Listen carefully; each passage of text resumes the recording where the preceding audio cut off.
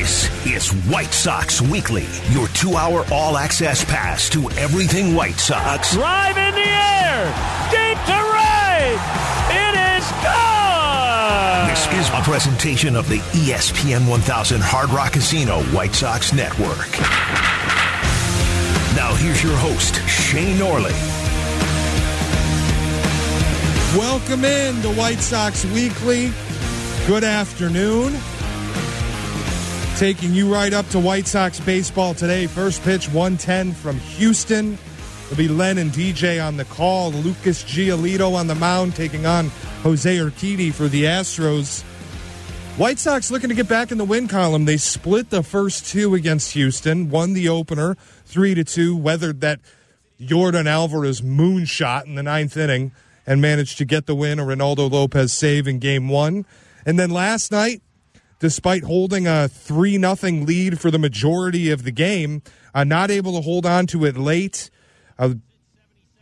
as the White Sox Diekman came into the game to relieve things and was not able to get the job done. The White Sox ended up losing last night 6-3, but 4-game set, still an opportunity to take the first series of the season. And a lot of positives, really, when you think about the up and down nature of the first two games. At least there's been up. Last year, we were begging for a lot of up, and this year it feels like already the fun factor is there. Guys are out there enjoying themselves. They're enjoying playing baseball. They're enjoying playing for the Chicago White Sox. We saw Dylan Cease answer what was last year a runner-up finish in Cy Young voting in the American League. He was outstanding in his start. Last night, Lance Lynn was fantastic in his start for the White Sox. Went 5 2/3, only gave up 3 hits, allowed 2 runs. Struggled a little bit with the walks, 4 walks last night, but still struck out 6. Took care of business for the most part, handed it over to the bullpen, and just unfortunately, Kendall Graveman, Justin Diekman couldn't get the job done. But that's going to happen over the course of 162 games. And like I mentioned, the White Sox today with Giolito looking to start the bounce-back campaign, going up against Jose Urquidy and a bit of a drop-off in the Houston rotation from the first two. Urquidy not up to the level of par of Christian Javier or Framber Valdez.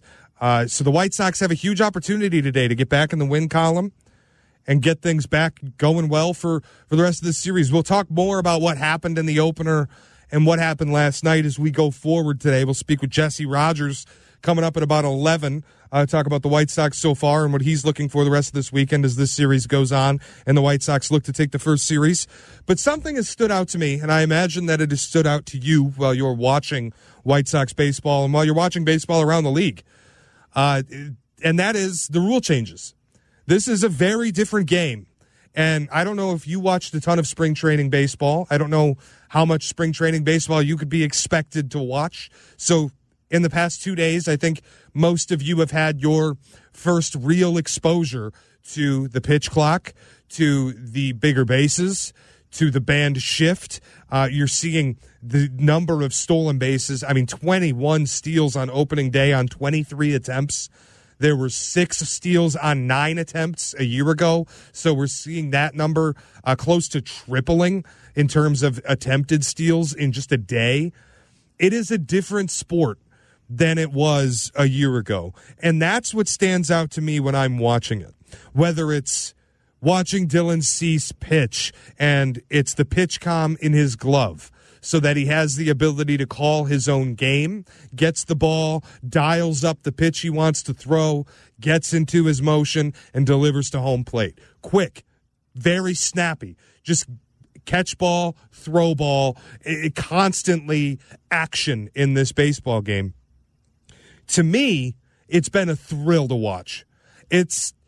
And I would like to hear from you on this. 312-332-3776. If you're getting ready for White Sox baseball today, if you're out in your car driving around, I'd like to hear from you. When you sit down to watch White Sox baseball, are you loving the pitch clock as much as I am?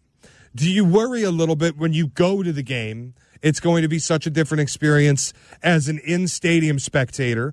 You're not going to be able to enjoy it as much as you do on TV. Because I will admit, this feels like a television-oriented rule change, which is good. To me, that's where the sport grows. a lot of kids aren't going to games anymore. The number of people who are able to go to games has dropped year over year. You see attendance fall year over year, especially year-round. Now people are in school, but you get home and you don't have to keep your kid up until 11 o'clock anymore to watch a White Sox game on a weeknight because the game's going to be 2.5 to 2 hours and 45 minutes. You're going to be able to put your kid to bed on time. You're going to be able to watch this game with your family and not have to upheave your schedule and change the way you approach things. You're not going to have to worry about committing 4 hours of your evening to watching a baseball game that starts at 7 o'clock. I think that's huge for the game. And I get that people are worried when you go to a game and now you get up to get a refreshment or to go to the bathroom, things that you have to do. Maybe you miss more than you're used to. Maybe it reminds you a little more of going to an NFL game and you walk up to the concessions at halftime and you don't get back to your seat until the third quarter's half over. Well, now it's similar in baseball. You get up to get a beer and maybe you don't get back to your seat until 2 half innings are gone. You miss an entire inning or an inning and a half of action because you're up waiting in line, you're trying to get food, you're trying to get drinks, you're trying to take care of things you got to take care of at a ball game, and you are missing out on action because it's moving too quickly. I understand that side being a detractor. Personally, I don't care. For me, when I go to the game, that's not why I'm there. I'm there to watch baseball. And I think that ultimately the pitch clock and making sure action is constantly happening. I saw broadcasters, guys who do play-by-play, talk about this as well. And there was one take that I saw that I found really interesting. And it was, I believe the play-by-play announcer, his name escapes me at the moment, of the New York Mets, mentioned that he feels more like he's doing a hockey game than he's doing a baseball game. He doesn't have the opportunity to let a moment breathe as much as he's used to having when he's calling baseball. He's had to adjust a little bit. Things happen quicker. He's got to get his thoughts in, and he's got to get in and out of conversations because the next pitch is being thrown. But again, when you think about the sports that are so popular, when you think about the sports that are growing like the NBA, it's constant action. And baseball pivoting that direction, this is the best way for baseball to grow. So your thoughts on that, some of the rule changes, 312-332-3776. Remember, join us at Guaranteed Rate Field for opening day this Monday, April 3rd, as the White Sox take on the San Francisco Giants at 3:10. All fans will receive a 2023 magnetic schedule presented by BMO. To purchase tickets, visit whitesox.com/promos. So if you have thoughts on the pitch clock and if you've enjoyed it, if you want to talk about any of these rule changes and what you think is going to be the most impactful, I entered the season kind of thinking the pitch clock is going to revolutionize the sport. I felt like the pitch clock had a chance to be as much of an impactful rule change on baseball as the shot clock was on basketball. I had a feeling that this could have been like the introduction of the three-point line. This was going to fundamentally change the way that we watch the sport. It was going to change the way that we enjoy the sport. I felt like this was going to be one of the most impactful changes, not just in baseball history, but in sports history.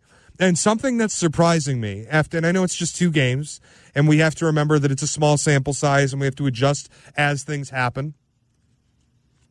But one thing that's surprising to me is I'm not even sure the pitch clock's going to be the most impactful rule change in baseball this season.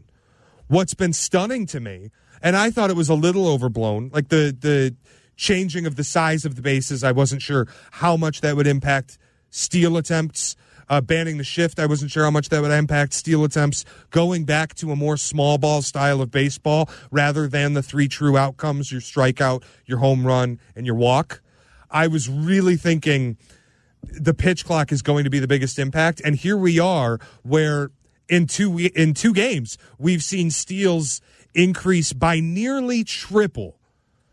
And I think you're seeing baseball return to sort of its roots. We're seeing more stolen base opportunities. We're seeing more stolen base attempts, certainly. But we're also seeing successful steals. And that's where things really amp up for me. It used to be back in the early 2000s when I grew up watching baseball. If you had a stalwart defensive catcher with an incredible pop time, get the ball down to second base, you wouldn't run. And that went away because baseball was more about getting a receiver who the pitchers are comfortable with and then really finding a way to have an offensive player play catcher. And I think now we're seeing that is going to shift back a little bit towards you've got to have a catcher who's going to gun guys down at second. And that's just the steal in general is going to be such an important part of the game because when you think about opening day, on 23 attempts, 21 steals were successful. That's an unbelievable rate.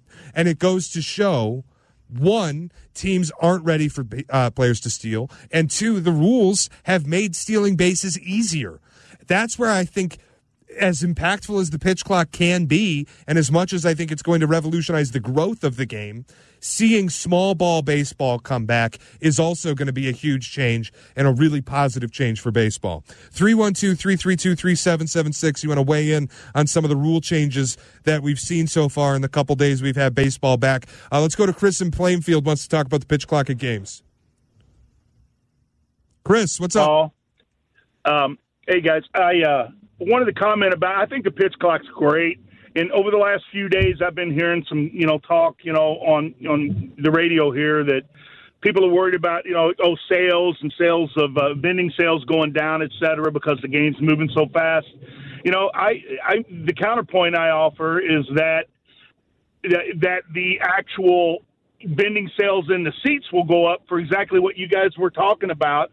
You don't want to get up and miss something, so you stay in your seat. They're going to need more vendors in the seats to sell directly to the customer in the stands. I think that's a no-brainer. But I think the game's better because of this change. That's all I got. Chris, I'm 100% with you. I absolutely think the game has gotten better because of this change. And I keep hearing the same thing. People are worried about not being able to get as many beers, frankly, as they have in the past. Having trouble getting as many hot dogs as they have in the past. I think also as fans, maybe you can change the way you've approached going to baseball games. If it's not going to be a 4-hour affair from first pitch to the bottom of the ninth inning, maybe you can afford to get to the ballpark a half an hour earlier and spend some more time pregame walking around the concourse, seeing what there is to do down at the rate, getting your beers, your hot dogs, whatever you got to do, taking care of that before first pitch. And then you have the opportunity to sit down and enjoy the game. And because you're not going to be sitting there, and if it's a night game, starts at 7, oftentimes people wouldn't leave until 11 p.m. Now, if you're leaving at 9:30, that's a huge win for you. You can take advantage of that and maybe get to the ballpark a little earlier if you can. Do it on weekends, certainly, getting there a little earlier and walking around, seeing what the rate has to offer, seeing a little bit more of what you can do on the concourse, taking care of things before first pitch actually goes off. Let's go to Luis in Homewood who wants to talk about the pitch clock. Luis, what's up, man? Hey, what's up, bud? Actually, I just want to make one correction. That's Lewis in Homewood, not Luis. All good, Luis. What's up? No, I just wanted to say I'm a traditionalist. I believe in the natural action of the game like we saw during the World Baseball Classic. They didn't have a pitch clock, and everything went smoothly. It was good. But I understand they want to move forward in the future, fine. They're just going to have to make an adjustment because they basically have 3 different clocks. You say it's 20 seconds when a runner's on base, and it's 15 seconds in a normal situation. Then you say the batter has up until like by the 8 or 7 second mark, he has to be in the batter's box. That's crazy. Because like in football with the game clock or the play clock, that's 40 seconds, and the shot clock is 24 seconds in the NBA. They don't have these different times. So they're going to have to make a flat 20-second time, which I think will be the way to go. So there's no confusion. And hopefully that'll give a little bit more time where it'll feel like a more natural game. Because I do think the game is a little bit too fast, and baseball is not meant to be that way. You want it to be a little bit more organic. So that's all I have to say. So, Lewis, would you think if you could extend the pitch clock out to something more like 45 seconds, you would entertain that a little more? No. I'm saying just a flat 20-second clock. But that's even quicker. That's what I'm saying. That's quicker. It's 30 seconds with no runners on base. I thought it was. I thought with runners, it's 30 seconds with no run. I thought it was 15. No, I don't. I have to look and make sure that I'm telling you the correct thing. I believe it's 30 seconds. When I look, it's 30 seconds. I thought it was 15. All right, it is 15 seconds, no runners on, 30 seconds with runners on. That's my mistake. The flat 20 seconds. Lewis, I agree with you in theory. I do think that the pitch clock needs adjustments. I think that they need to make sure that there are certain things that I look at and that I've seen as I've watched these games over the weekend. There are aspects of the rules that I think need to be tweaked. I'll get into that a little bit after the break. 312-332-3776 if you want to weigh in on the rule changes that we've seen. And don't forget, you can catch the biggest matchups at the best value for the 2023 season. Enjoy flexible payment plans, a ticket exchange program, and more. And for more information, visit whitesox.com/ticket plans or call or text 312-674-1000. That's 312-674-1000. I will give you a couple of adjustments I have for the pitch clock and some of the other rule changes when we come back on White Sox Weekly. It's Shea Norling in for Connor McKnight on ESPN 1000, the Hard Rock White Sox Radio Network. Follow Chicago's Home for Sports on Twitch, ESPN 1000 Chicago.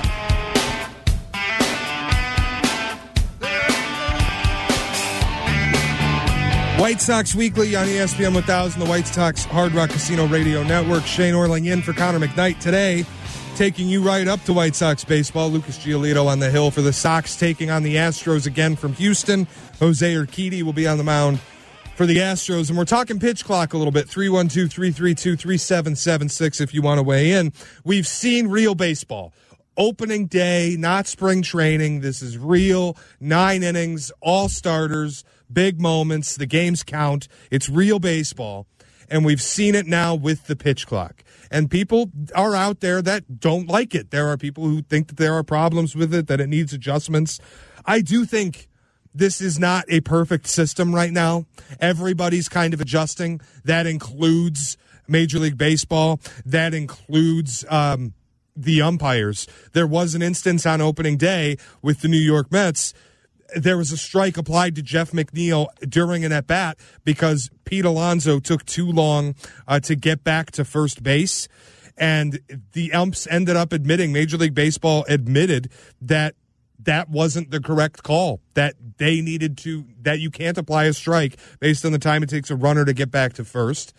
That wasn't the correct call. And so there are adjustments already happening. There are people who are in Major League Baseball who are adjusting the moments. Some things I noticed that I think need to be changed. I was watching the Red Sox on opening day. I had the MLB TV app running, so I was watching multiple games during the day and enjoying myself watching all the Major League Baseball action. And I noticed a strike applied on Rafael Devers because of the 8-second rule. Now, if you don't know what this is, when the clock gets down to 8 seconds, it's the batter's responsibility to be in the box and looking at the pitcher. You have to be addressing the pitcher on the mound with 8 seconds left, or an automatic strike can be applied. You have to be ready for the pitch. In this situation, the clock got to 8 seconds. The guy on the mound was not on the rubber. He wasn't ready to deliver a pitch, and Devers was in the box, ready to go, but he wasn't looking up and addressing the pitcher's mound, so the strike was automatically applied on Devers. There has to be some sort of leeway. In situations like this, where the pitcher isn't even on the rubber, the pitcher cannot, by rule, throw a pitch to the plate, you can't be applying strikes on hitters for not looking up at the mound when the pitcher isn't ready to go. There has to be some level of leeway. The responsibility has to first be on the pitcher to be ready and the hitter to have to address that position rather than vice versa. So I do think there are adjustments that need to be made, and we'll figure those out as we go. But by and large, I think the pitch clock through the first 2 games of the season has been a massive success. I've been more entertained by baseball. I feel like as a baseball fan, I'm more likely to stick with a game I might not otherwise watch from the first inning to the last inning because it's going to take up less of my time and because I don't have to commit so much attention to moments where there's nothing happening. You know, in years past, last season, it was, on average, 4 minutes between an event in baseball, meaning a ball put in play and the end of an at-bat or a walk or a strikeout. On average, 4 minutes between action happening in the sport. And that time has been brought down to 2.5 minutes. So I think we're seeing a huge increase in the amount of action that's happening. I think it's made the game more entertaining. And like I said, because I don't have to commit 4 hours on a Wednesday night or a Thursday night or whatever it is, I think I'm more likely to watch a game start to finish that I would otherwise not watch. 312-332-3776. If you want to weigh in, did you enjoy the pitch clock? What are the rule changes that you think is going to be having the best impact on Major League Baseball as a spectator? I'd love to hear from you. 312-332-3776. Let's go to Mount Prospect. Bill wants to talk about the pitch clock. What's up, Bill? I've got a question. Has Major League Baseball announced whether they're going to suspend the pitch clock when it comes to, like, milestones? I mean, I'd hate to miss out on opportunities like seeing Cal Ripken circle the field, after he beat Lou Gehrig's record. Pete Rose celebrating at first after he, beat Ty Cobb's record. Will they have the power to suspend the pitch clock to celebrate milestones like that? I imagine that there will be something done in huge moments like that. Pull the curtain back a little, Bill. It says, what if there are big moments? And I was initially expecting bottom of the ninth inning in a postseason game to be the question. To me, the pitch clock stays on. You play the game you play. But I think to what you're asking, record-breaking moments, milestones, I imagine the game would be paused. We've seen that in the past. In the NBA this year, we saw LeBron break the scoring record. The game was stopped. And that's a game that has a clock on it. That has a shot clock. It has a game clock. All of that's in play in the NBA, and they full-on stopped the game. Like, I'm using examples of sports that already have the clock. The NFL, if you remember when Drew Brees broke the passing yards record, the game stopped. And people came out, they presented him with a little note card that said, congratulations, you're the passing yards leader. I think when Tom Brady did it, they didn't stop it so much, but Brady's never been that kind of guy. I think in situations that you're talking about, like Cal Ripken taking his time, big moments like that, the pitch clock will still be stopped. I know that there's 30 seconds between batters for guys to wind down, recover, and get ready. So that's already built in a little bit. But I can't imagine that in a moment like Cal Ripken's, they're going to not suspend the pitch clock for just a moment and let that moment can tell you, I was at opening day sitting up in the upper deck and having a 2-hour, 21-minute game felt pretty good because it was awfully cold up there. But I still would like to see them not cut down on the strikeouts. That still has not really been addressed. I don't know how you can address it, but I know the pitch clock's not going to help that. But as far as the action in the game, that's the one thing I wish these batters could figure that part out. But, well, Bill, so let me ask you this since you were at the game. With the pitch clock, I've heard a lot of complaints from people who were at baseball games that it's too quick to enjoy being there live as a spectator, that it makes it difficult to get your drinks, it makes it difficult to get snacks. What did you think about that? I can only speak for the one game at Wrigley, obviously, and they did have a line. If you ordered your phone or ordered your soft drinks, your beers, your food off the app, you could have walked right up and picked up your order. Didn't have to stand in line. So I knew that ahead of time. So I ordered my food off the app, walked right up, picked it up, and I was back in my seats in a couple of minutes. So I really didn't feel that came into play. I'll be honest, it was awfully cold, so I didn't order too much, didn't indulge too much in the game because I wanted to just sit there and stay warm. So I might have a different of opinion in June and July, but I really didn't feel it was an issue, this one game. Thanks, Bill. Appreciate the call. Brought up a good point there with the mobile wagering, too. I've heard a lot, or the mobile wagering. What are the landscapes in sports now? The mobile ordering in the stands. If you have the MLB Ballpark app, you can just order your beverages, whatever you got to do. You can order it to your seat now or order it to be ready for pickup. So that's a huge advantage, too, that you're able to take advantage of if you're worried about waiting in long lines and the pitch clock having an impact on that. Bring your family to a White Sox game in the Family Pack presented by ExxonMobil. Starting at $19, you'll get 1 ticket, 1 hot dog, 1 drink, and 1 bag of chips to select games. For tickets, visit whitesox.com/family. Shea Norling in for Connor McKnight on White Sox Weekly. Jesse Rogers joins us next on ESPN 1000, the Hard Rock Casino White Sox Radio Network. Greeny 10 to noon weekdays, ESPN Chicago. Come on. Welcome in, 11:02 White Sox Weekly. Shea Norling in for Connor McKnight on ESPN 1000, the Hard Rock Casino White Sox radio network. And before we get to Jesse Rogers, who is patiently hanging on, let's pause 10 seconds for station ID.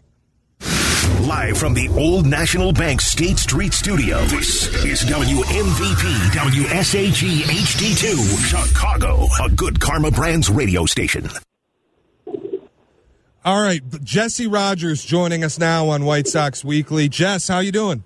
Good, Shay. Good morning. What's happening, pal? Hanging in there, enjoying the baseball the last couple of days. It's been nice to actually watch real baseball. I guess my question for you, and you were at spring training a lot, so you saw more of this than most of us did. I didn't watch a ton of spring training. I watched a lot of the White Sox getting ready for the season, but I didn't watch games around the league. The last 2 days, I've had the split screen going, MLB TV. I've been watching games nonstop, and I started the show talking about some of the rule changes and the impact that they've had on the game. What's been your biggest takeaway with the rule changes so far? Yeah, it's a sort of a mental adjustment has been my biggest takeaway for everybody involved. And I'm talking about fans, media, in uniform personnel, players, coaches. You really have to adjust how you watch a game now. You really can't look down. I talked to Brandon Hyde, the Baltimore Orioles manager, in spring training. He missed a couple violations because he was looking at his scorecard, so he couldn't even argue with the umpire or talk to his player about it until he saw it after the fact. So everyone sort of has to adjust their viewing habits in a sense, whether it be the manager or a media member like myself in the press box. I used to write a lot of stories during games as I'm watching the game. Well, I can't write as much. I got to watch the game, which is totally fine. And then as fans, whether you're at home or in the stands, the same thing has to happen. So I think the pace of the game picking up is going to be an adjustment period for everyone. From sort of a statistical standpoint, watching a lot of games, especially now that the regular season has started, yes, there's going to be more stolen bases. The success rate after 2 days is at 86%. That's pretty high. I think the league would like it more like 80% at most. Yeah. And then batting average on balls in play has gone up already. Just in 2 days, it's at 320. The last 3 years for the season, the entire season, it was at 290, steady at 290. So if it ends up being 320, more balls, it's not necessarily more balls in play, I should say. The ones that are in play are ending up as hits. I think that's good. That's action. But actually, the strikeout rate is the same right now. So to get that BABIP to matter, you actually have to put the ball in play. But right now, strikeouts are about the same. So those are some of my takeaways. You mentioned adjusting the way that we watch things.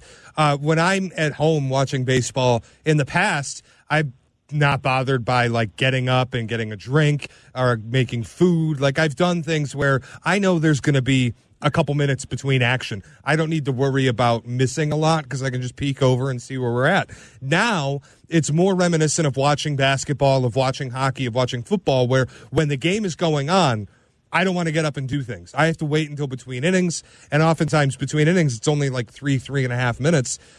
I think a lot of people, I've seen this question posed, and I doubt it's ever going to happen. Could there possibly be something where in between the middle of the fifth inning, maybe there's a little version of baseball having halftime? I don't think so. I have seen no or heard no momentum to something like that. People have already complained that they're changing the game too much to create a halftime situation. I think would be a bit much. Maybe there's a moment. Maybe you could do a little bit longer of a half inning midway through, 4 minutes instead of 2:15 or something. But here's the thing. Again, I think it's not better or worse. It's just different. Now, in my opinion, it's probably better. Everyone's got their own opinion. So I don't think, as long as you can adjust, and I think you can, I think you'll be all right. You can always put pause on a TV at home. I think it's the in-game experience. Oh, I would never.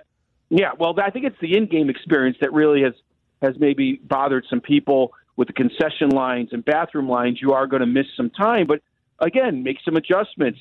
Get your couple beers before the game starts. Sit down. Maybe you don't get another one. I don't know, but obviously, things like the bathroom lines you can't do much about. So I think you just have to adjust how you go about your business, whether it be at home or in game or in stadium. But again, maybe it won't be perfect. Maybe they'll make some adjustments based on feedback. I think they're open to that. I talked to the commissioner 2 days ago, And his line to me was, our feet are not set in stone here. We will make adjustments, just not going to be after a week or two. Yeah. I'm optimistic, Jess, about the future of this. I'm optimistic about where baseball goes with these things. I know that adjustments need to be made, but they're not going to overreact. But I think that we're headed in a very positive direction as a sport. You know what else I'm optimistic about? Surprisingly, after just 2 games, the White Sox splitting the 2 games in Houston to start the season, having an opportunity to go win the opening series if you take these next 2, and the pitching for Houston drops off significantly from what you got in the first 2 games with Framber Valdez and Christian Javier. But the White Sox have also gotten a bit of good news lately, and this is where I want to start, because fans should feel good about this too. Liam Hendriks making very good progress in his battle with non-Hodgkin's lymphoma. Didn't even have to get put on the 60-day DL or IL. We still don't have a timeline for his return, but what can you tell us about that? Yeah, I think they are hopeful he's back in June, which would kind of, correspond to not putting him on the 60-day. I mean, they could, and then he still could be back in June. But what if he's back May 20th? They've left open some leeway here. Same thing with the Phillies did with Bryce Harper, different injury, obviously. Didn't put him on the 60-day DL or IL. So there's some leeway there. And the fact that they didn't do that for both players, especially Liam, I think is absolutely great news. It's not months and months and months. It's weeks and weeks and weeks, and that's a big difference. So, yeah, I think it's good news all around. That non-move tells you a lot. But they've got to cover those innings until he does come back, and I think one of the big things over the first 2 games is just seeing what Ronaldo Lopez did the first game, saving it, though he gave up the home run. His stuff looked dynamic. If they could sort of harness that could be sort of the X factor in that bullpen without Liam Hendriks. So, yeah, some good news all around when you talk about that pen. Now, yesterday didn't work out as well. Graveman back-to-back had some struggles. But, this is where your starting staff and your offense has to sometimes pick up your bullpen, especially early on. Sure, Grifol doesn't want to go back-to-back with many relievers. I would imagine Graveman's down today, maybe even tomorrow. But, 3 runs on some nights is okay, but you're going to have to score more to save your bullpen a little bit. No problem with the starting staff, though. Great job by Cease. Great job by Lynn. Gave up the 2-run homer. But this was supposed to be the driving force of this team last year, Shea, and it really wasn't. And if you don't have starting pitching, it's really hard to sort of put that puzzle together and win a division. So good start for those 2 guys, especially Lynn coming off the WBC. You want him locked in, and he certainly was. Shea Norling in for Connor McKnight on White Sox Weekly, talking with Jesse Rogers. Jesse, I wanted to ask you about the lack of scoring more. Like 3 runs is good, but you want to score more. I'll put a pin in that for a moment because you brought up the starting pitching and how that was supposed to be last year's engine, and it wasn't. A big part of why it wasn't was Lucas Giolito did not have a good year. He's going to be on the mound today. What can you tell me about what he needs to do to look better this season, to bounce back and be the guy he was 2019, 2020, 2021? Yeah, I don't know if this is Giolito 2.0 or 3.0 because he's kind of gone through he's gone through the roller coaster of emotions and seasons here with the White Sox. Bad, then really good, and then bad last year. It's well documented. He put on a lot of weight last year. That didn't work out, so he lost it. And he feels like, okay, now I can be back to my 21 kind of form. Conviction of his pitches, not letting things snowball him within a game. That happened last year for whatever reason. I think it's as much mental as it is physical. I think feeling better and at his sort of normal weight will help him mentally on the mound as well.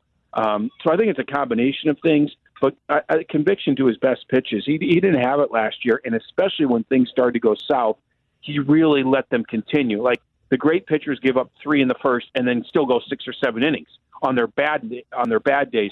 Giolito wasn't able to do that. So I think it's a combination of things, and it's just sort of your classic get back to who he is at the right weight and right mentality. And I think he can. Yes, it's his free agent year. Oh, I absolutely think he can. Doesn't mean he's a Cy Young candidate, but he's absolutely a solid middle of the rotation guy, if not better than that. Maybe he's not the one that he was kind of on the arc to be, a couple years ago. But they don't need him to be that anymore because Cease has so cemently become that. I think you're okay if Giolito's like a low-end 2 or high-end 3. Absolutely, but he was more like a 5 last year. He's one of the worst pitchers that consistently took the ball without an injury. So, yeah, it's all those things combined. And I liked what he did in spring training. I think, we'll see probably a different version of him right off the bat here. Speaking about the runners in scoring position, only getting the 3 runs, needing a little bit more offense if you're going to win games, especially against teams like the Houston Astros. So far, we've seen the White Sox get on base. They haven't done it via the walk. They've been hitting really well. They've had 21 plate appearances with runners in scoring position, 19 at bats because they had 2 hit by pitch, but only 4 hits with runners in scoring position. 2 of those. This is where I talk about this being up and down a little bit so far in these first 2 games. The down, you'd like to be better than 4 of 19 with runners in scoring position. The up, Eloy Jimenez is 2 for 5 with 2 extra base hits. Yeah.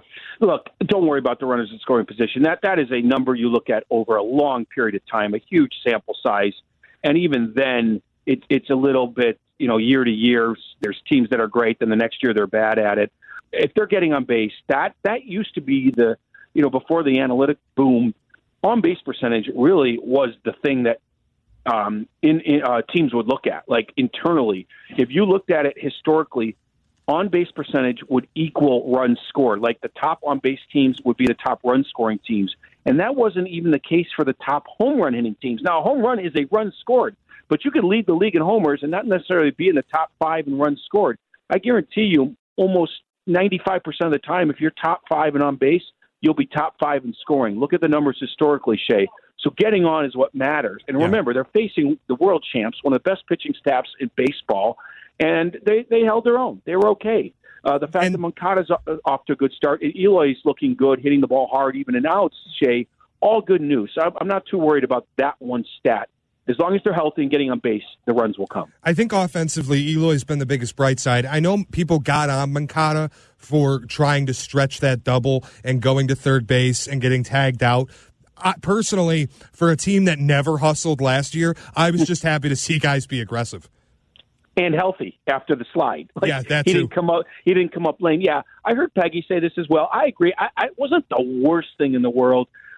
It was 1-0. You don't want to make your first out at third. I get all that, right? But and here's the other thing: you really need to be sure if you're going for 3. You know what I mean? Like how many guys get thrown out at third on a potential triple? It doesn't happen very often because they're pretty sure okay, we could be a little critical, but I'm with you. Here's Moncada, who always tends to give off the vibe of being lazy. He went for it in a close game. He got thrown out. It was close enough. The fact that he hit the ball hard is the takeaway for me because the guy did not hit last year. So yeah, it's, to be honest, 1-1. Mostly good things about the White Sox watching him through the first 2 days. You're playing the world champs. If you split the 4 games in Houston, you've knocked them off your calendar on the road, and you come away 2-2. You'd live with that. You still have a shot to go 3-1, though. Yeah, and the other thing I keep trying to remember, too, is Christian Javier and Framber Valdez, 2 of the best pitchers in baseball, both kind of capable of being the ace on a lot of staffs. There's a lot of drop-off now. So if you're going to continue to get on base and get hits, got opportunities to make hay. Jess, thanks for joining us, man. Appreciate it. You got it, Shea. Be well. Take care. Shea Norling in for Connor McKnight on White Sox Weekly. That was Jesse Rogers. Thanks, Jesse, for joining us. Hey, students, it's easier than ever to get your friends together for a White Sox game. Sign up for Student Steals Alerts and get exclusive access to lower-level ticket offers starting at just $9. For more information, visit whitesox.com/student or text student to 244-769. If you want to weigh in White Sox Weekly, talk about what you've seen the first 2 games, 312-332-3776. When we come back, I want to talk about a former White Sox great who's on the opposing lineup today. We'll get to that. This is Shea Norling in for Connor McKnight on the ESPN 1000 Hard Rock Casino White Sox Radio Network. The ESPN Chicago Triple Play AM, FM, HD, and app. Shea Norling in for Connor McKnight, White Sox Weekly on the Hard Rock, on the ESPN 1000 Hard Rock Casino White Sox Radio Network. Hey, a White Sox 10-game ticket plan gives you the ultimate flexibility. Pick games based on your schedule and your budget. Don't miss any of the action in 2023. For more information, visit whitesox.com/ticket plans or call 312-674-1000. That's 312-674-1000 for those White Sox 10-game ticket plans. White Sox taking on the Astros today. I'm taking you right up to White Sox baseball. It will be Lucas Giolito on the hill looking to start his bounce-back campaign after last year. He will take on Jose Urquidy for the Astros. Looking ahead to that, kind of an opportunity for the White Sox. The last couple days going up against two of the best pitchers in the American League in Framber Valdez and Christian Javier, some really talented, young powerhouse guys for the Astros. Jose Urquidy is not that. If you go back and look at his StatCast page from a year ago, it's something I think has become very valuable when you're looking at these players. If you've used it, you go and get some of the advanced data.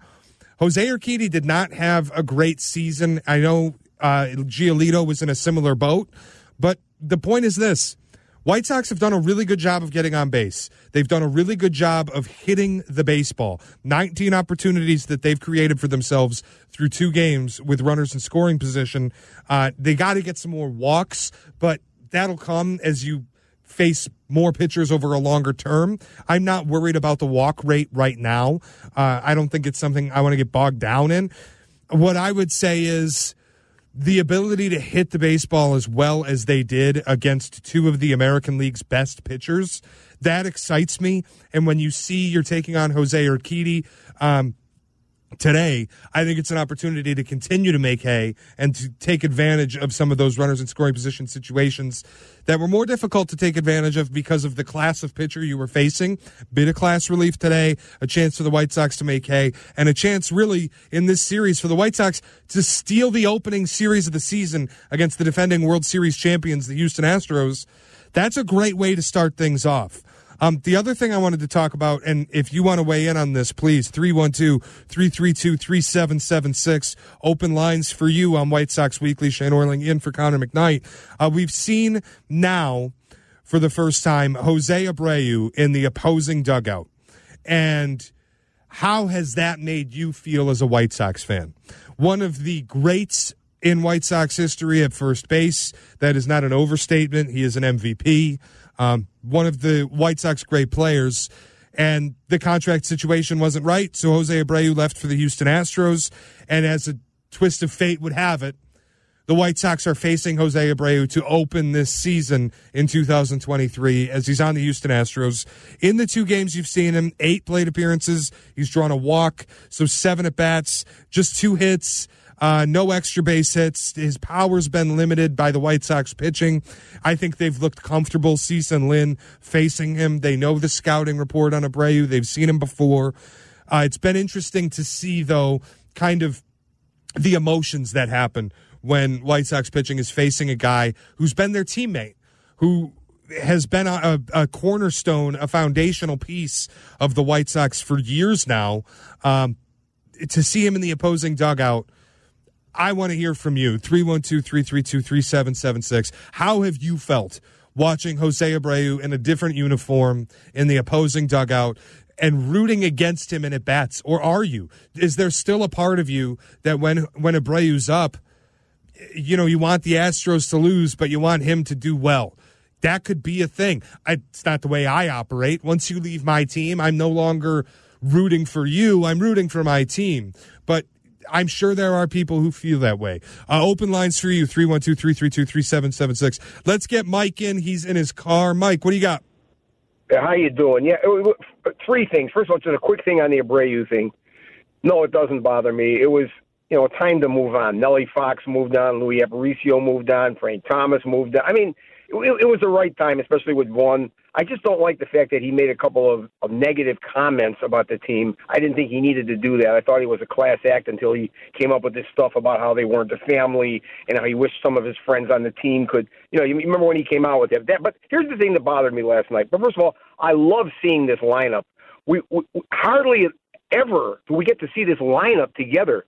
Maybe the weakest spot in the lineup is Oscar Colas, and he could be really good. There's not one easy out in that. It's just a pleasure. I hope they stay healthy. But what bothered me last night is in a game when you make moves that give you far less of a chance to win. And follow the scenario. They're up 3-2. Jake Diekman, since the Sox acquired him last year from Boston, has been awful. He can't get anybody out, to tell you the truth, okay? I'm surprised he's even on the team, and he won't be once Garrett Crochet comes back. But he brings him in against a guy who's owned him. They show it 5 for 9 or something in his career. Yordan Alvarez, one of the best hitters in baseball. I'm watching the game with my significant other, and I said, this game's over, 3-2. And there was no question. Why don't they know that? Why did they have to? The guy also hits .322 against lefties last year. Why would you make a move like that? Did that hit you that way at all? That Diekman was facing Alvarez in that spot, or is it just me? I don't want to. You're going to have to get Jake Diekman opportunities. He's a guy who's had success in his career in Major League Baseball. He's struggled a little bit recently, but you have to be able to get opportunities for him. Appreciate the call, Mike, and get him matchups. And I don't want to marry myself to being upset with losing the second game of the season because Yordan Alvarez beat you. One of the best hitters in baseball beat you. That happens. It's game 2 of 162. I'm not dying over losing that. I think it's important to get reps for the guys in your pen. I think it's important to remember that Cease went 6 2/3 off the top of my head. It's not like the pen was super rested. You didn't have everybody available. So I don't want to get too upset on Pedro Grifol for a move last night that ended up costing them a game. It's game 2 of 162. If you're going to win, you're going to have to win your division, and the way you're going to do that is by beating the teams in the American League Central. I'm not going to get super worked up and angry about getting beat by Yordan Alvarez. A lot of teams are going to get beat by Yordan Alvarez, and better pitchers than Jake Diekman are going to get beat by him too. He is one of the best hitters in baseball. It is what it is. More of your calls, 312-332-3776 when we come back. Got a guy in Broadview wants to talk Abreu. We will get to that when we come back. I also want to talk a little bit about Dylan Cease, who was excellent in his first start of the season. Shea Norling in for Connor McKnight, White Sox Weekly. This is the ESPN 1000 Hard Rock Casino White Sox Network. Now at Menards, save big money on your next project with the 11% off everything. Update your home with high quality and unique sliding barn doors from Colonial Elegance. Give your home an updated look with doors for any room in the house. Get a ready-to-finish interior pine barn door for only $99.99 after 11% rebate. Good through April 2nd. Savings are a mail-in rebate. Some exclusions apply. See store for details. Save big money at Menards. What's up? It's Tyler Rocky. Grand slams, no-hitters, and double plays are back, and there's no better place to get in on the MLB action than FanDuel, America's #1 sports book. That's because right now, new customers can step up to the plate with a no-sweat first bet up to $1,000. Just go to FanDuel.com/Tyler to sign up, place your first bet, and get up to $1,000 back in bonus bets if you don't win. Here's what I like for this season. I'm going to go with the Mariners to win the World Series at 20-1, and I also like Vlad Guerrero Jr. to lead the league in home runs at 11-1. Don't miss your chance to get a no-sweat first bet up to $1,000 when you join FanDuel today. Just go to FanDuel.com/Tyler to sign up. FanDuel, official partner of Major League Baseball. You must be 21 and older and present in Illinois. First online real money wager only. $10 deposit required. Refund issued as non-withdrawable bonus bets that expire in 14 days. Restrictions apply. See full terms at FanDuel.com/sportsbook. Gambling problem, call 1-800-GAMBLER. At American Sale, you'll find the largest selection of pools, patio sets, hot tubs, and grills. Everything you need for your backyard fun. And right now, during our Save Some Green sale, you can save up to 50% and get 0% financing for 60 months. Plus, free delivery and our lowest price guarantee. We can even install. See store for details. The Save Some Green sale is going on now at American Sale. Come see us or visit us online. American Sale. Bring the fun home. Follow Chicago's Home for Sports on Instagram at ESPN_Chicago.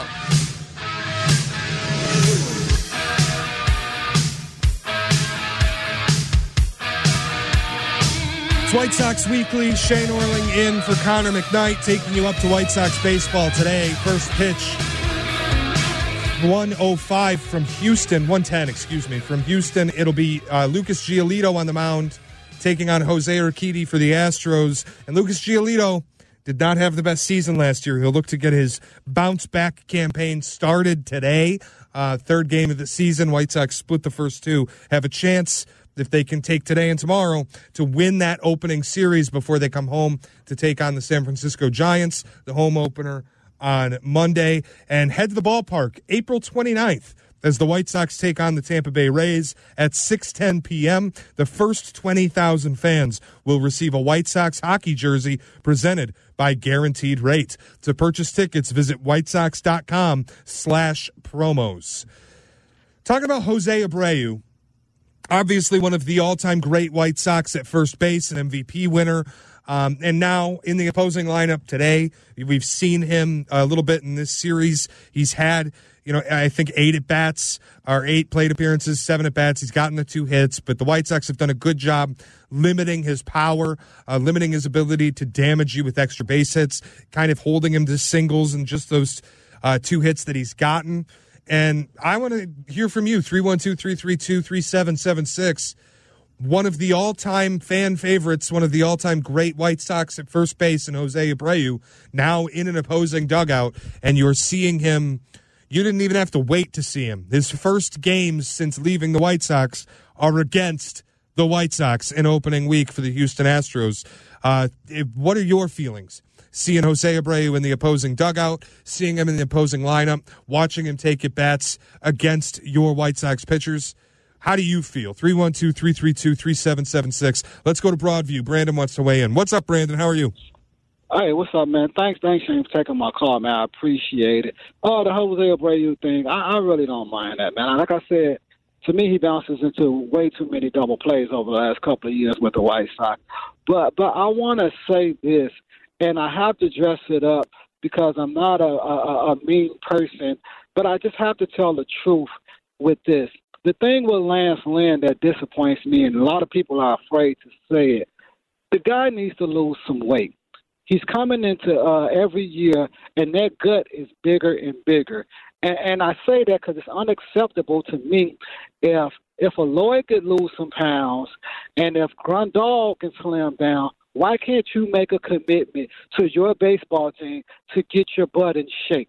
It's ridiculous that this guys keep pitching 5 innings and can't go farther than 5 innings. And to me personally, that's part of the issue. He has to have knee surgery last year. And to me, with the weight that he's carrying, that hinders him from recovering as fast as he could because this guy is getting bigger and bigger. And we're not even into July and August with the humidity yet. And this guy has only given us 5 innings.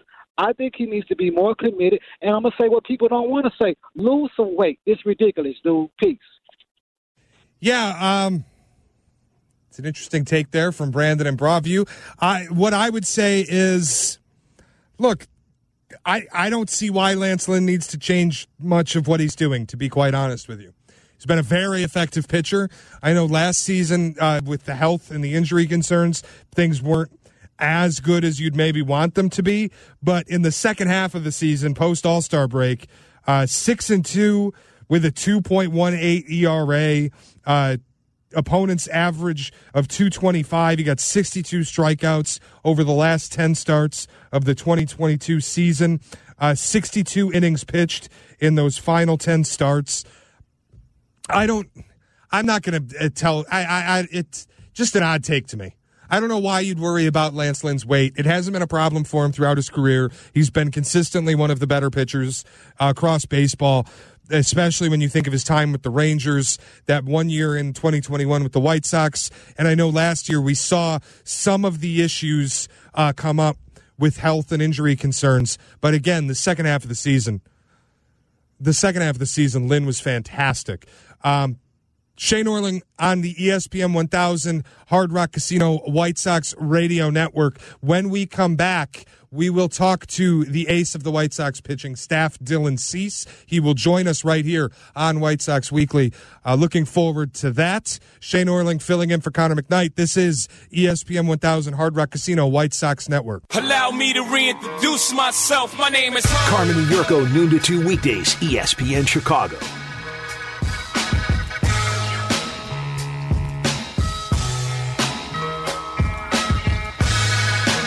Shea Norling in for Connor McKnight, White Sox Weekly. This is the ESPN 1000 Hard Rock Casino White Sox Radio Network.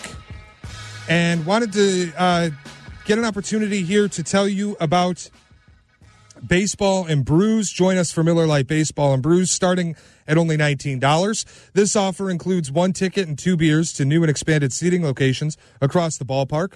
Must be 21 and over with a valid ID. To purchase tickets, visit whitesox.com/brews. Very excited about this. Dylan Cease joining us on White Sox Weekly. Dylan, incredible outing in that first game, the opening day, getting the 10 strikeouts. I mean, you, Garrett Cole, Shohei Ohtani, some of the brightest young pitchers in baseball. How does it feel when you're included in that list of names as the guys who were able to strike out double-digit batters on opening day?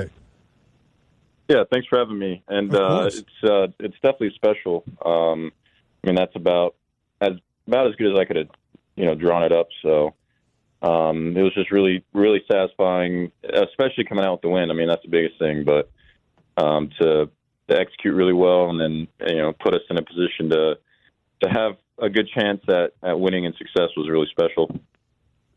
So I have to tell you, when I was watching the game, I thought you looked about as comfortable as anybody I've seen with the pitch clock.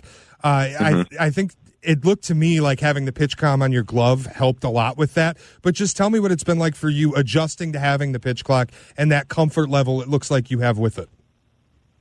Yeah, I've had really, even from the beginning, I've had no issues with it. I think, if anything, I actually probably have a little more time to slow down. I've kind of just erred on the side of going almost as quick as possible. But, I've had no issues with it. And I think it even might be a slight advantage to pitchers just because it gives us a whole nother, I guess, area to control. So I like it. I mean, I think games have been flowing. And then being able to call our pitches, with the device is really making things just crisp. And, it just kind of feels like you're in attack mode.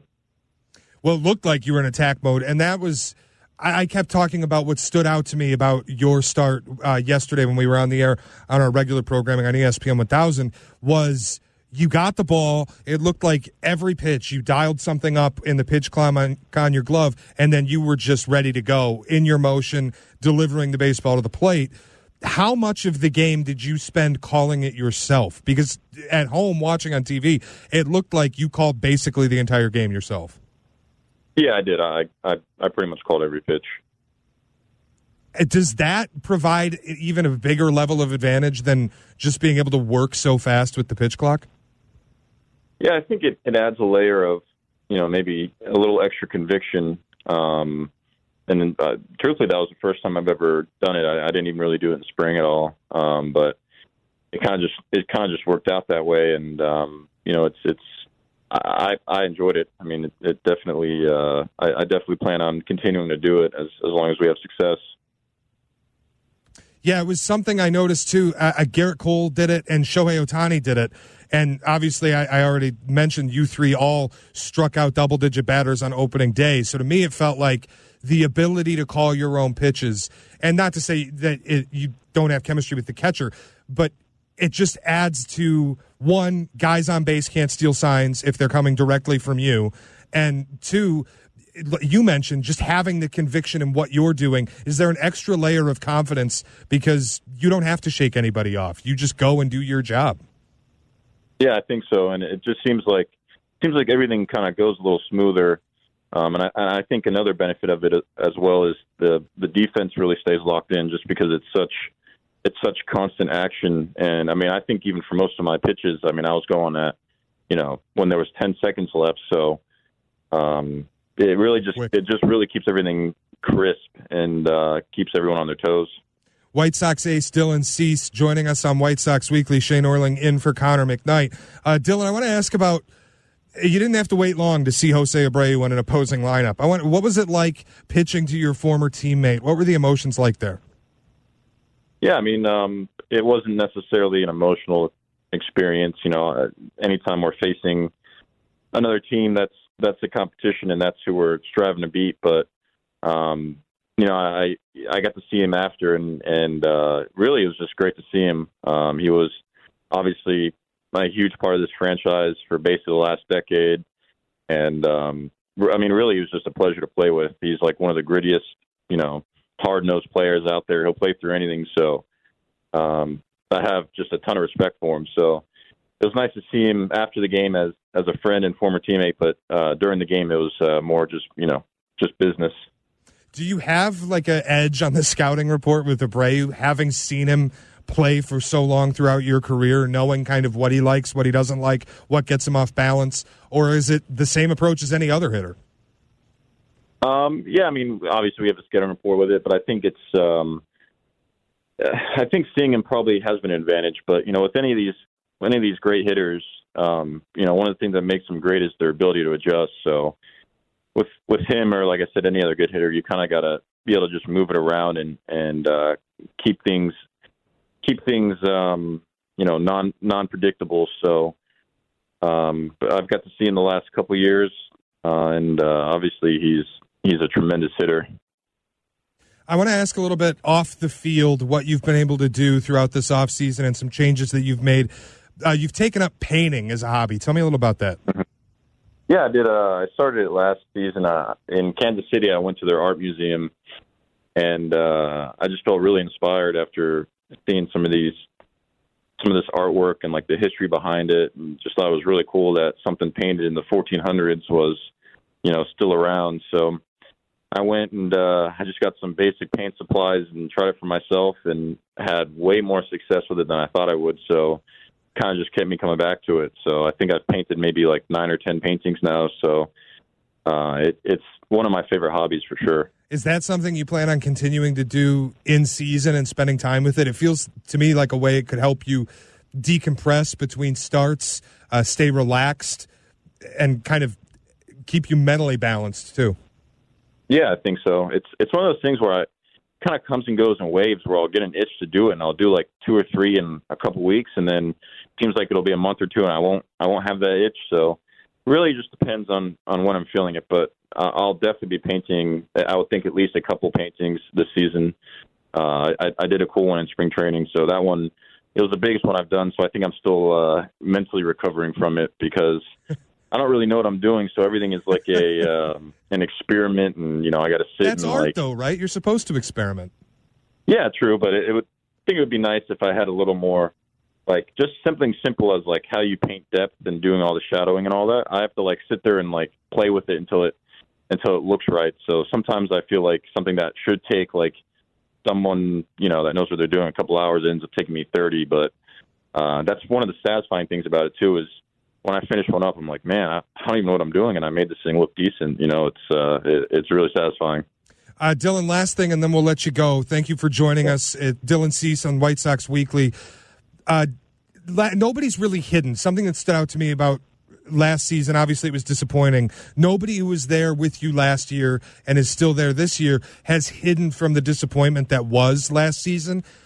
What's different about this? How different is the vibe in the clubhouse? A lot has been talked about. There's a fun factor with this team this year. Do you notice that? What's the biggest change you notice in the locker room from last season? Yeah, I mean, I think you can't really hide from the disappointment. We were picked as one of the teams that was supposed to go deep, and we didn't perform. So I think there's a lot more focus this year. I think anytime you get humbled, that tends to happen. So a little bit more back to the basics, more focus, and I think we know that we can't just show up. Like we really got to prepare and do our work. So I think we're in a good spot from that point. I think we're as confident as we've ever been.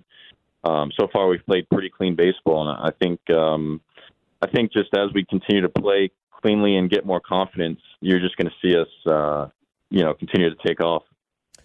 Dylan, thanks for joining us. Dylan Cease on the White Sox Network. Good luck with the rest of the season, man. We're all looking forward to watching it. I appreciate it. Thanks for having me. Thanks, Dylan. Shea Norling in for Connor McKnight on White Sox Weekly. This is the ESPN 1000 Hard Rock Casino White Sox Radio Network. Keyshawn, J. Will, and Max weekdays at 5 a.m. ESPN Chicago.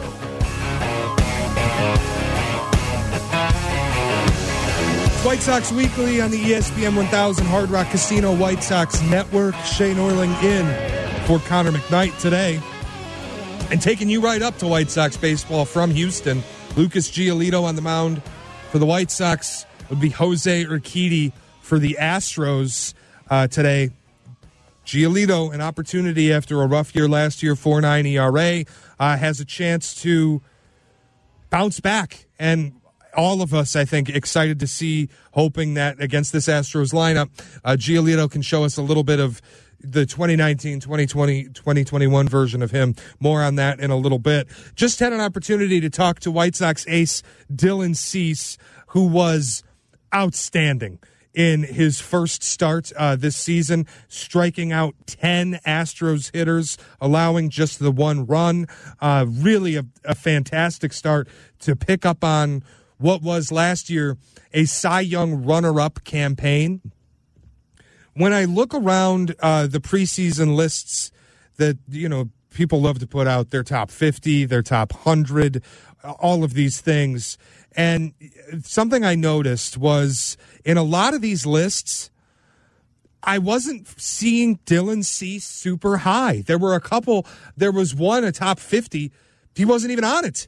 I was stunned listening to some of these top 50 lists, going through some of these preseason lists, and seeing that Dylan Cease on some of these wasn't even included. That was insane to me. A guy who just had a Cy Young runner-up season that did not feel like a fluke. We've seen Cy Young fluke seasons in the past. Guys like Rick Porcello, who just had a nice year. Maybe they had a lot of run support, won a lot of games, and got the award. Last year, Dylan Cease felt like a pitcher coming into his own. He felt like a guy who got comfortable with pitches outside of just his fastball. He felt like a guy who started to learn how to pitch instead of just overpowering. And it felt like we were seeing one of baseball's brightest young stars break out and really enter that role and enter that conversation among the best pitchers in baseball. And I think on opening day, we saw that even more, because last year we talked a lot about Dylan Cease needing to bring down the walks. He missed the strike zone a lot. Often the pitch count was way up early in starts. Something stood out to me watching. Not only was Cease calling his own game, and he told us about 10 minutes ago when we had a chance to talk to him, he was effectively calling every pitch. He was up there, pitch clock, or the pitch com, sending the signals down to his catcher. Here's what I'm going to throw. And then he was into his motion and taking care of business. He never left attack mode. And I think we saw the next evolution of Dylan Cease. Last year, he led all of major leagues in free passes, 78 walks allowed last season, despite being the Cy Young runner-up with a 2.2 ERA.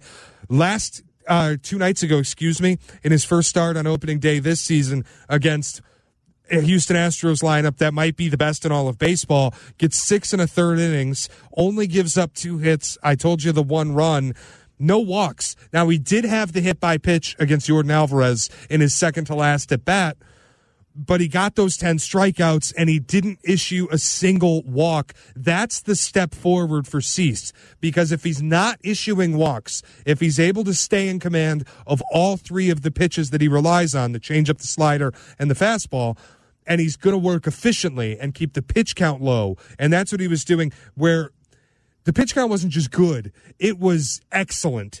When you see a guy in the 6th inning working in the low 60s in his pitch count, that's what you need Dylan Cease to be. I mean, a season ago, you would get and again, he was fantastic, runner-up for Cy Young, but he would get into the 5th, 6th inning, and we'd be looking at 80, 90, sometimes 100 pitches, because he was struggling to be efficient. He was struggling to put batters away. He was giving up all the free passes, and we saw a different version of him. And I think the pitch clock and the ability to call his own pitches with the new pitch com that the pitcher themselves have access to has allowed him to stay focused.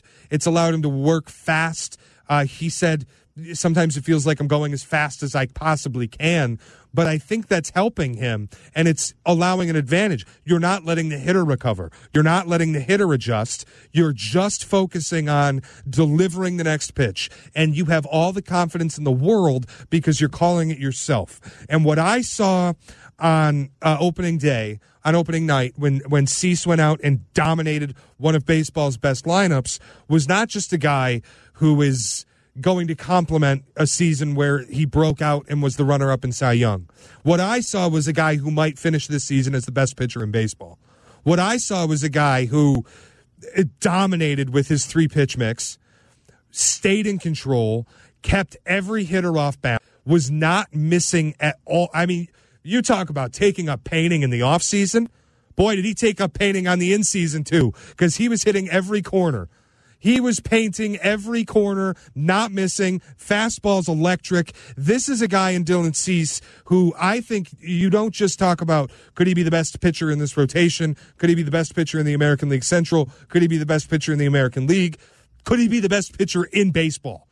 I think he has the stuff. I think he has the confidence now. I think he has the ability to do that. And he looked like a guy who is approaching that level. When you talk about him, Shohei Ohtani, Garrett Cole being the guys, Logan Webb, that struck out double-digit pitchers on opening day, and Dylan Cease is in that company, you are talking about a guy who is one of the best pitchers in Major League Baseball and has an opportunity this season, I think, to assert himself as the best full-time pitcher in baseball. Got to take 10 seconds and pause for station ID. Live from the Old National Bank State Street studio. This is WMVP WSHE HD2 Chicago, a Good Karma Brands radio station. Shea Norling in for Connor McKnight, White Sox Weekly on the ESPN 1000 Hard Rock Casino White Sox Network. Open lines for you, 312-332-3776. Everything's in the mix.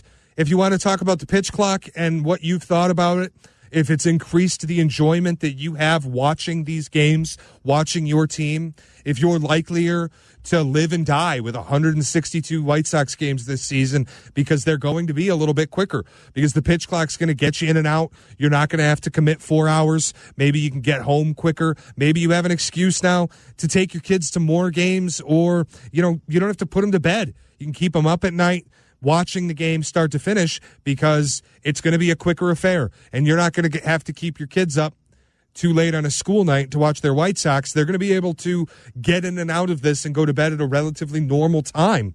I think the pitch clock's huge for the game. I understand it's more on the TV side than it is on the spectator side. I think there are detractions if you're at the game where, look, if you got to get up and go to the bathroom, you don't have the luxury of pressing pause if that's something you like to do at home. You don't have the luxury of just getting up and getting a beer out of the fridge. You got to wait in lines. And you might miss some of the game now. It might be more reminiscent of going to an NBA game and missing a quarter of action, trying to get something from a concession stand. It might be more reminiscent of an NFL game when you get up at halftime and you get back to your seat and you're halfway through the third quarter because you wanted to get some popcorn. You might see more of that now in baseball when you go to the game. But the fact of the matter is, growth happens at home. Growth happens when you're watching on TV, when you're able to keep your kids up, when you're able to let them enjoy start to finish White Sox baseball, because it's going to be a quicker event.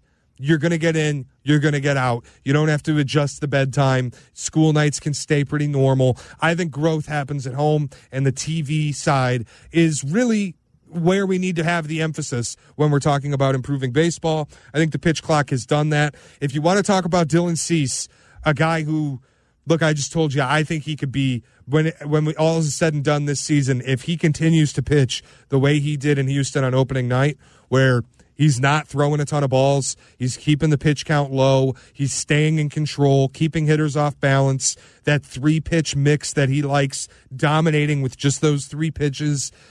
If he's going to continue to do that and keep the walk rate low, no walks on opening night, we're talking about a guy who's not just going to be runner-up for Cy Young. We're talking about a guy who might be ending up as the best pitcher in baseball when all is said and done. We're talking about a guy who you might see at his age 27 season, where guys really start to learn to pitch. They start to get comfortable, confident in their stuff. They're not just relying on the overpowering fastball anymore. They've learned to do the rest of it. They've learned to paint the corners. They're getting more in control and more in command of their fastball. The velocity is still there, still in the athletic prime. This is where you saw guys like Justin Verlander break out. This is where you saw guys at this age like Garrett Cole break out and become the dominant top flight number one pitcher in the league. I think in Dylan Cease, opening night showed me something where, look, you can go 6 1/3 innings and only give up 2 hits, only give up 1 run, and not walk anybody while striking out 10. Yeah, we're going to start talking about you as maybe the best pitcher in baseball. Like, if you're going to just continue to do that, and it's not like he did this against the Pittsburgh Pirates, respectfully. He did this against the Houston Astros. He did this against the defending world champions in one of baseball's best lineups. And I know that they're not at full health right now, but it's not like they're running, guys who can't hit off the bench. They're not running double-A guys who are like journeymen off the bench. They're still one of the elite lineups in baseball. And Cease was out there making them look lost and confused and uncomfortable. If he can continue to do that, we are talking about somebody who could be one of the best pitchers in the league. The White Sox have released the starting lineup for today. I want to go through it quickly for you. Hitting leadoff, no surprise here, at shortstop is Tim Anderson. In center field, Luis Robert Jr. Hitting second, hitting third in left field, be Andrew Benintendi. Hitting third, the designated hitter, Eloy Jimenez, who I want to stop for a moment.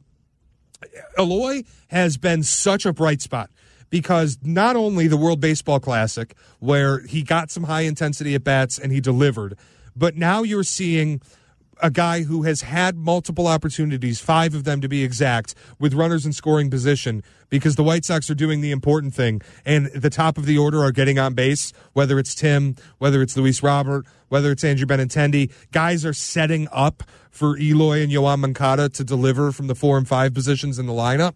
And Eloy last night with the 2 doubles, the RBIs, and then Moncada following up behind him. And that's how it shapes up today. Eloy, designated hitter, hitting 4th, and Moncada at third base hitting 5th. The 2 of them hitting the ball hard. And I get people get on Moncada for trying to stretch a double and getting thrown out at third. But these 2 hitting the ball hard, being healthy, is such a bright spot for the White Sox early on. I think it's a huge reason for optimism when you're seeing these guys deliver in spots where they need to with runners in scoring position. That's hugely important. And if they can stay healthy and they can continue to do that for the remainder of this season, we're talking about a White Sox team that they may live up to the potential that we all thought that they had a year ago. They may actually be able to compete for a division title in the American League Central. So I'll go through the rest of the lineup. I mentioned a designated hitter and hitting 4th is Eloy. Hit at third base and hitting 5th, Yoan Moncada. First base, 6th, Andrew Vaughn. In right field and hitting 7th is Oscar Colas. Second base and 8th is going to be Elvis Andrews, and hitting 9th and catching, Sebi Zavala. Grandal will have the day off. Starting pitcher for today is Lucas Giolito, looking to bounce back from last year's 4.9 ERA campaign. He put on weight last year. He said he got to camp a little heavier. He's made an adjustment now. He's taken some of that weight off. So we're all kind of rooting for Lucas, and maybe he can have an opportunity to have that bounce back season and get back to what he was able to do 2019, 2020, and 2021 when he was showing up as one of the better pitchers in all of baseball. I mean, we saw a guy who we all kind of hoped that he would have the ceiling as an ace. We felt like he might have the ability to be at the top and at the front end of the White Sox rotation. And maybe that's not the case. Maybe Giolito's more of a middle of the rotation arm. And that's okay. Like, if Giolito can get back to being a bottom end 2 or a top end 3 instead of the fringe 5 he was a year ago, and we can see him being a consistent middle of rotation arm, the front of your rotation is so good with Dylan Cease and Lance Lynn. You really just need Giolito to be able to be a 2 or 3 starter. I think that takes some pressure off of him. I don't think you're asking him to live up to and improve upon and continue to build upon when we thought he could potentially be an ace. You know, he had the no-hitter. He put together a season where we all thought he was building up to lead this rotation, and things kind of took a step back. I think just taking a little bit of pressure off now that Cease is obviously the ace, and you have a guy like Lance Lynn in front of you where you don't need to be a 1.5 ERA guy. You don't need to be a 2 ERA guy. You can go out and be a 3.5 ERA guy and just take some pressure off the bullpen, eat up some innings, be consistent. Don't be bad, but just you don't have to be top flight. And I think taking pressure off of Giolito, taking some of the weight off, making the adjustments personally that he feels like he needs to make, can let him get back to being comfortable and helping him get back to being one of those solid middle-of-the-rotation arms that the White Sox can get excited about. When we come back, I want to recap the two games that we saw the White Sox play so far on opening night and also yesterday, the loss to the Astros, splitting the first two, and we'll talk a little bit of preview for today with Giolito and Jose Urquidy on the mound. Shea Norling in for Connor McKnight. This is the ESPN 1000 Hard Rock Casino White Sox Network. It's White Sox Weekly. White Sox Weekly Saturdays on ESPN Chicago.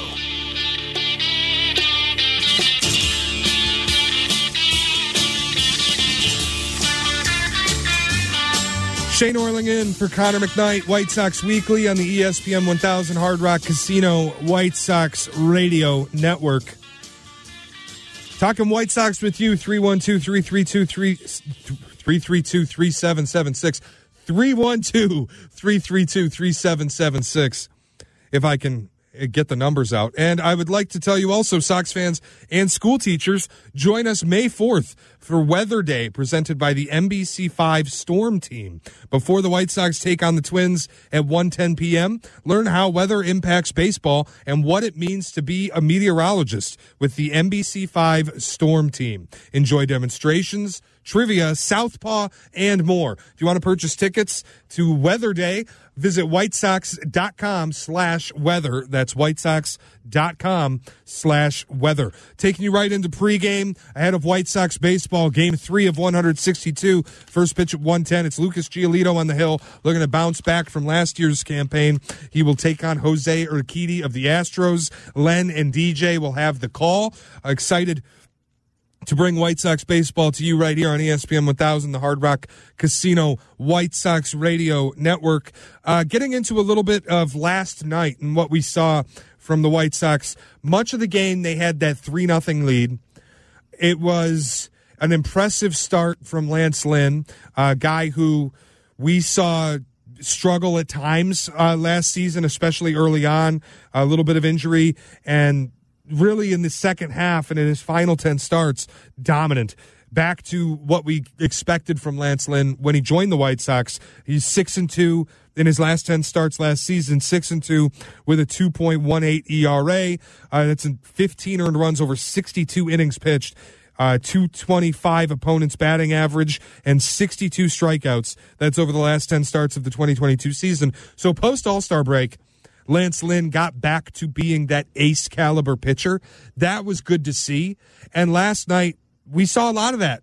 He was posted a no decision. He did allow the home run, allowed 2 runs on 3 hits. He did walk a few guys, 4 walks. You'd like to see that number come down. But the 6 strikeouts, that was impressive. And this is a guy who in his history, I believe, is winless against the Houston Astros. And I think the White Sox had lost 7 straight, or he had lost 7 straight against Houston when he was on the mound.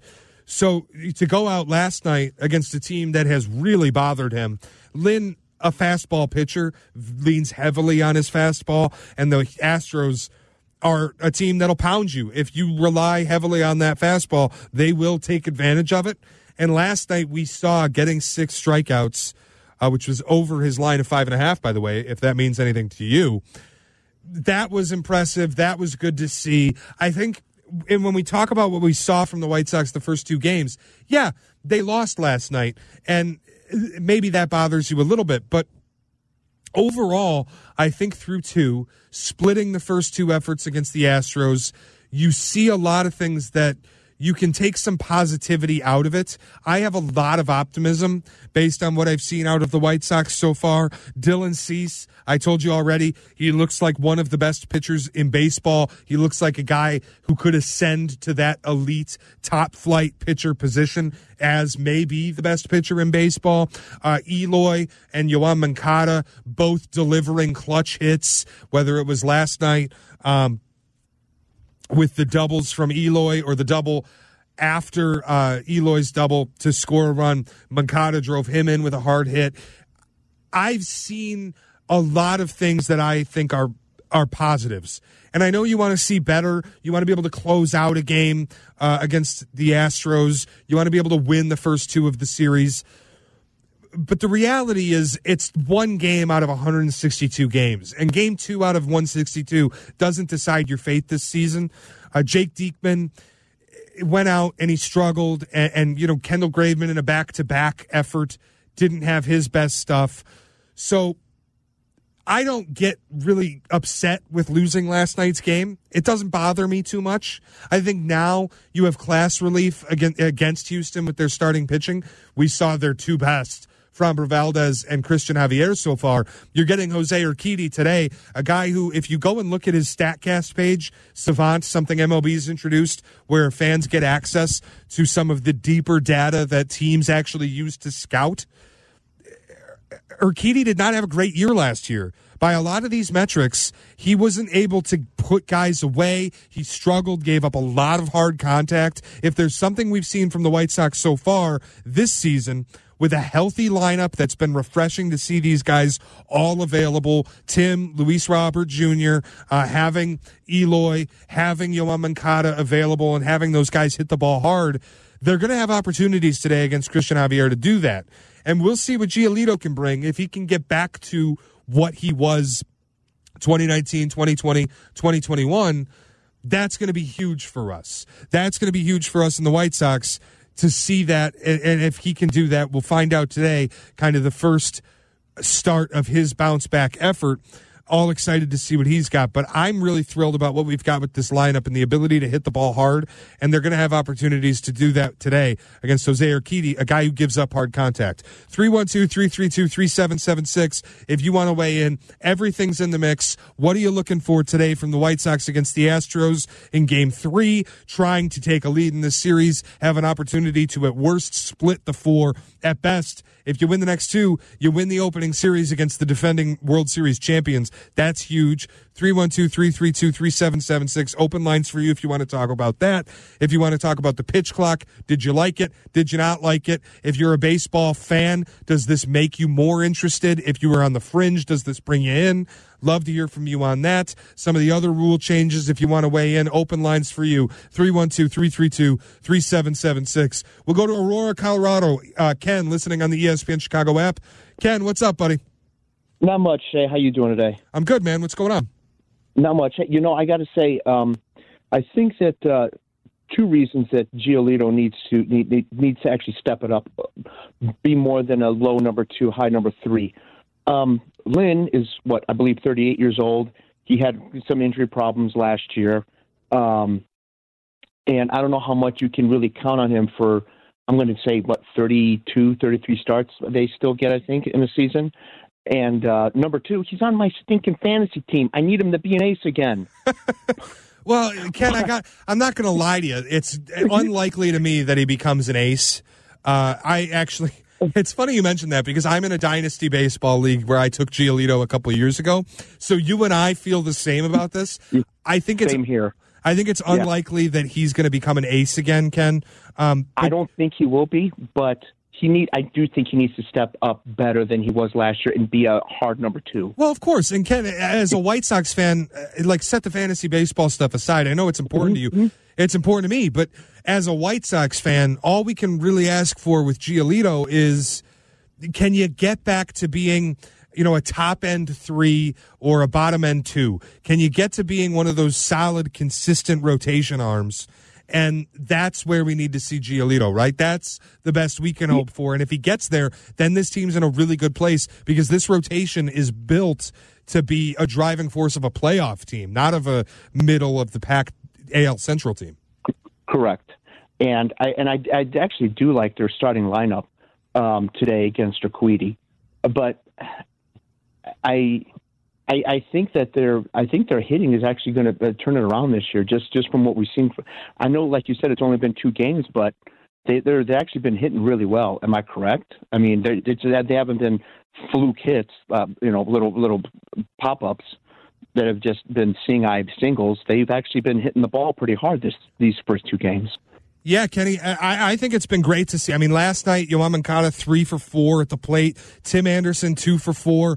We saw Tim, who missed some time last season, come out, and it was as Tim Anderson as it gets, slap the ball the other way, right between the first baseman and the second baseman, and get on base. And that's all we need Tim Anderson to do. You don't need him to hit 25 home runs from the leadoff position. You just need Tim to get on base. He can get aggressive now with the rule changes, steal some bases, set things up. And with Yoan Moncada and Eloy Jimenez healthy, and Eloy yesterday, 2 RBI doubles. He's hit the ball hard in the first 2 games for the White Sox. Moncada, like I mentioned, going 3 for 4, including an extra base hit.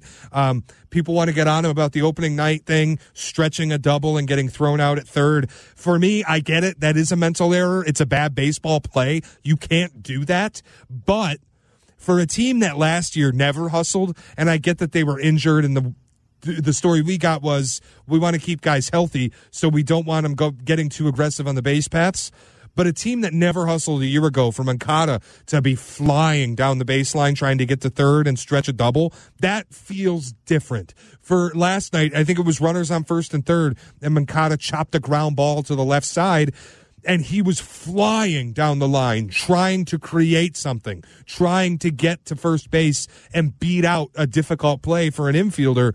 That we didn't see a lot of that last year. So I know it's only 2 games, but we're already seeing those improvements. Let's go to the South Side, talk to Chris. Chris, what's up, man? Not much, man. I just wanted to talk about these first 2 games. I'm content with I'm happy with what I'm seeing. It's nice to see Moncada continuing to hit after the WBC. Same thing with Eloy. Nice to see Tim Anderson running the bases. I'd love to see the offense capitalize more on the runners in scoring position, but they had the rest of the season to do that. And if you had told me that at the start of the season that we'd be 1-1 with the world champion against the defending World Series champions and their 2 aces, it would have been hard for me to buy. So I'm happy with what I'm seeing, and hopefully they can keep it up one game at a time. Yeah, I think, Chris, a lot of us feel the way you do. A lot of us are happy to see what we've seen through a couple games so far this season. And like I said, going 1-1 in the first 2 when you're facing 2 of the better pitchers in all of baseball. It's not just the 2 best pitchers in Houston's rotation. That's a good rotation. It's 2 of the better pitchers in the league in Framber Valdez and Christian Javier. 2 younger guys who are really coming up in form and entering that top flight class. To split the series against them and to see where you're hitting the ball hard, 11 hits in each of the 2 games, you're getting on base a ton, your guys are setting the table, 4 for 19 with runners in scoring position. You'd like to see better than that, but it's also not like super upsetting. I'm not going to get worked up about not hitting the ball with runners on in the first 2 games of the season because, frankly, who cares? You're going to have a long time. This is a 162-game marathon. It's a huge sample-size sport. You're going to have a long time to get into those opportunities and capitalize on them. The most important thing is that the opportunities are there, and they are this year for the White Sox, where a lot of times last year they just weren't. The team wasn't hustling. This year we're seeing that already change. And I know it's just 2 games, but look, I think there's a lot of reasons to be excited about this team on the South Side. We've got White Sox pregame coming up. I will be with you right up into White Sox baseball. First pitch 1:10. It's going to be Lucas Giolito going up against Jose Urquidy. Len and DJ will have the call from Houston. Game 3 of 162 coming up. White Sox pregame after this. This has been a 2-hour edition of White Sox Weekly. I'm Shea Norling in for Connor McKnight on the ESPN 1000 Hard Rock Casino White Sox Radio Network.